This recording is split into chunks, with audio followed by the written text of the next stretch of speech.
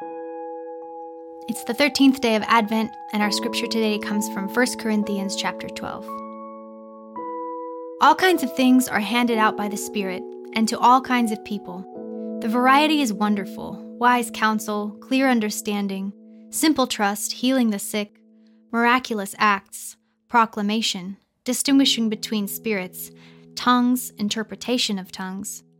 All these gifts have a common origin, but are handed out one by the one Spirit of God. He decides who gets what and when. 'Tis the season for gift-giving. Carefully wrapped presents sit beneath the tree. Stockings are hung by the chimney with care. Even the coolest gadgets, the most anticipated toys, and all those matching pajama sets will eventually lose their luster. By next Christmas, you may have completely forgotten what Santa brought you last year. The gifts that God offers us put Santa to shame. This Advent season, we are invited to unwrap a whole new set of gifts. Gifts that we can carry with us for a lifetime and into eternity.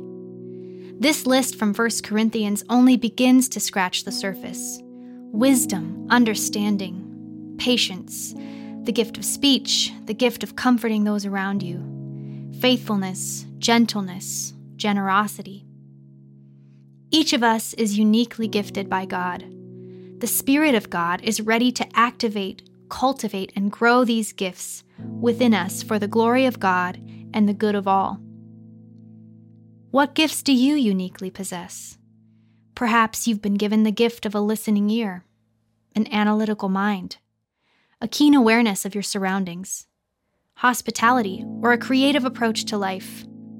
This season, let us delight in both the gifts and the giver, just as God delights in us.